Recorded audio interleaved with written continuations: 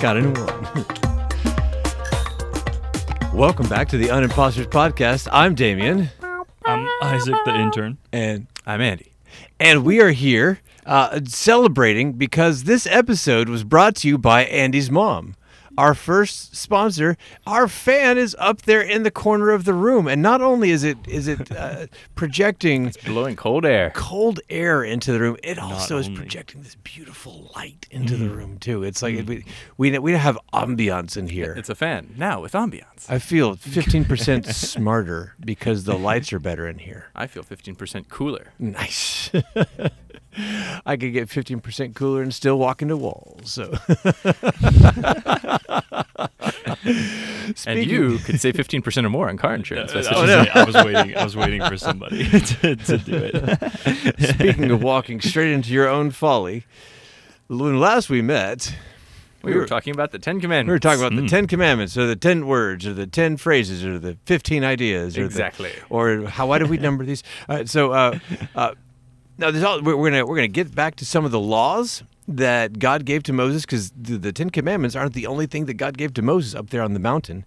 He gave him some other ideas too. But have you ever wondered what the Israelites were doing while Moses was up there with God on the top of the mountain? I was were wondering. down at the bottom of the mountain. They were down at the bottom of the mountain, chapter 32ing amongst themselves. Now, the 10 Commandments is chapter 20. The part that we are telling you is happening at the same time as the 10 Commandments is chapter 32. Because, as Andy stated before, Exodus is bad at chronology. Moses goes up on the mountain. And He's gone. people get bored. Hey, where'd that Moses guy go?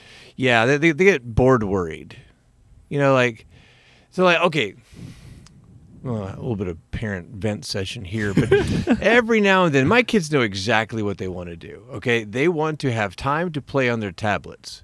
But what they will do is they will walk up to me and tell me that they are bored. And they're like, there's nothing to do. And so my first opening gambit is the sponge to clean the bathroom. Because, if you're bored and you have nothing to do, that bathroom isn't going to clean itself. They're like, no pass. I was actually thinking something fun. You have a whole room full of toys upstairs. Why don't you go, look at your whole room full of toys? And that's when they get all sullen and long-faced. And then, 5 minutes later, I find them huddled in a corner over a bright, glowing screen. And so, Moses came down the mountain with all of Israel over a bright, glowing screen of gold.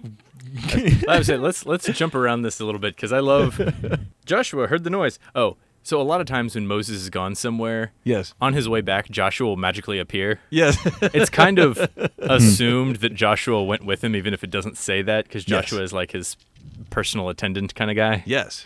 So that's why Joshua is not in camp with everybody else, but is right there to say something to Moses right now. So they hear a bunch of noise as Moses is heading down from the mountain. And Joshua's like, oh no, there's a war in the camp. And Moses says, well, it's not the sound of winning. It's not the sound of losing. What are you doing? Do I hear singing? Is that singing I hear? It's West Side Story. Da-da, da-da, da-da. Yeah.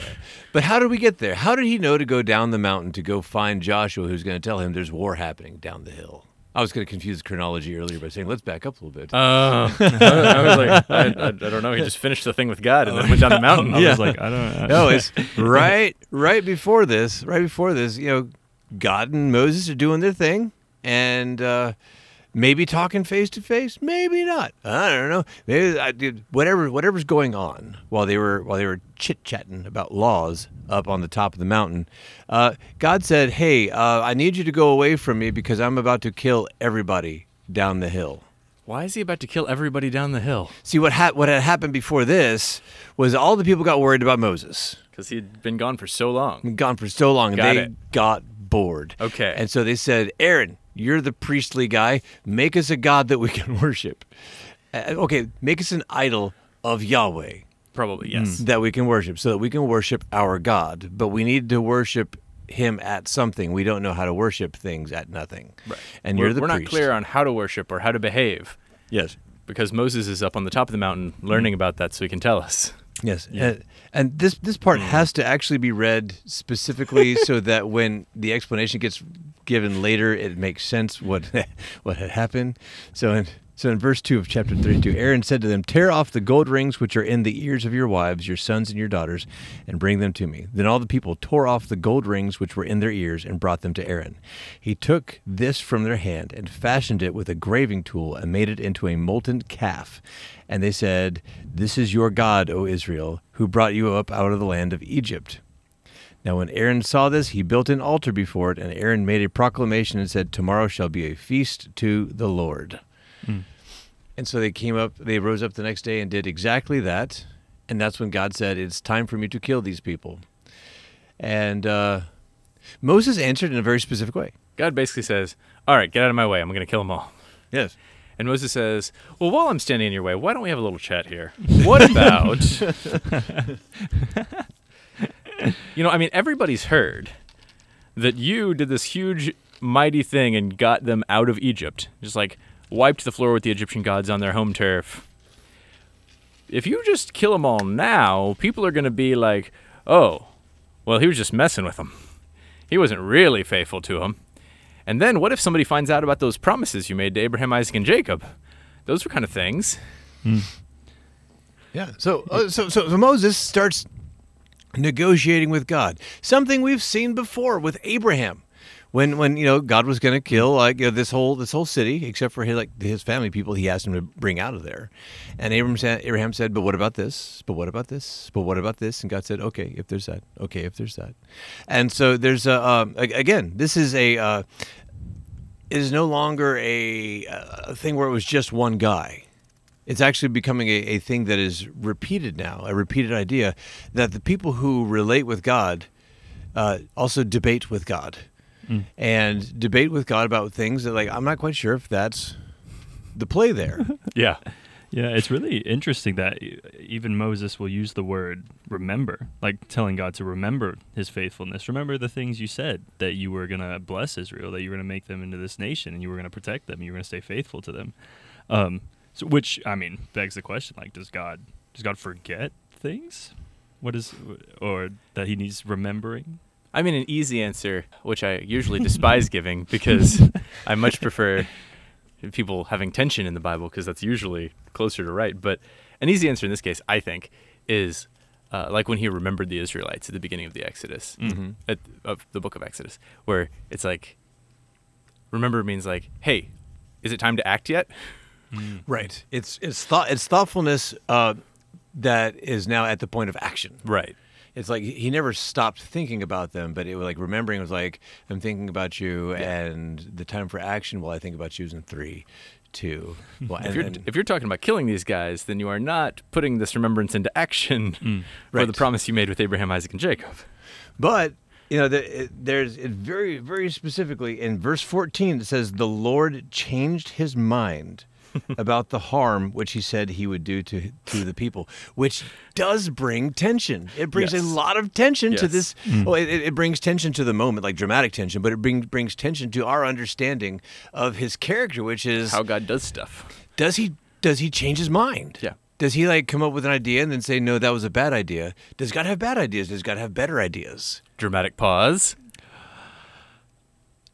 We're not going to answer that. We're going to save that for a special episode later, because that's a whole thing. It is a whole thing. I have notes on my phone about things to go back and talk about. I have that one written down, underlined. Good. It has been a big question for basically all of Jewish and Christian history. Yeah, that has been discussed repeatedly. It's definitely a big question. Yeah, inside of it is the idea of fallibility and perfection and all those things. So if you're asking that question, that's a good question to be asking. You're in good company, with people that are asking that question. It is foundational. Yeah, if you're asking that question, I got bad news for you. You can't do any better than some people whose names start with the word saint. So that's the best you're going to do if you're asking that question. Yes. So that also is a very polite way of telling you we're not going to answer this question. Not right now. We will discuss it with you in full, in total, not even in full, but in summary, in robust, sometime here in the future. But there's not going to be an answer to that question. It's definitely a question for you to take on your journey in faith, to ask God. Ask him yourself, do you change your mind? Do you change your mind? This, that, and the and so yeah. Speaking of changing minds, Changing God mind. had just decided not to kill all the Israelites after all. Yes. And so Moses went down the hill, and Joshua appears. It's Joshua is he's referred to Moses as the servant. He's referred to as Joshua is referred to as the servant of Moses, the same way that Moses is referred to as the servant of God, and so very close with him, very much under his authority, very much at his beck and call, kind of thing. And very much, especially later, but even sometimes now, speaking or acting on his behalf. Yes, Like when, a few chapters ago, when somebody had to lead the army to fight the Amalekites, Moses might have been too old, so it was Moses' right-hand man who went out to take care of it. Yes. Just for chronology's sake, right? That's confusing. Uh-oh. But so Israel does not have the 10 Commandments at this point. No. Probably not. Moses is up on the mountain. They were about don't. to. They're about to get it. Probably yes. And then they start making Yeah. an image. Yeah, because directly after this, when God says, "I'm going to kill him," and Moses says, "Wait one," and goes down the hill, and he sees what's going on. He takes the tablets that the law is written on, and he throws it up against the foot of the mountain. And like we talked about, portrayed like by Charlton Heston in the very old movie The 10 Commandments. right, and like we talked about last time, You can find it on it's- YouTube. The tablets were likely written as a contract kind of a thing, and so Moses went down the hill and he's like, "We had this great deal. We're going to Already blew it? we're going to rewrite it here in a second. It's time for us to rethink this." He takes the.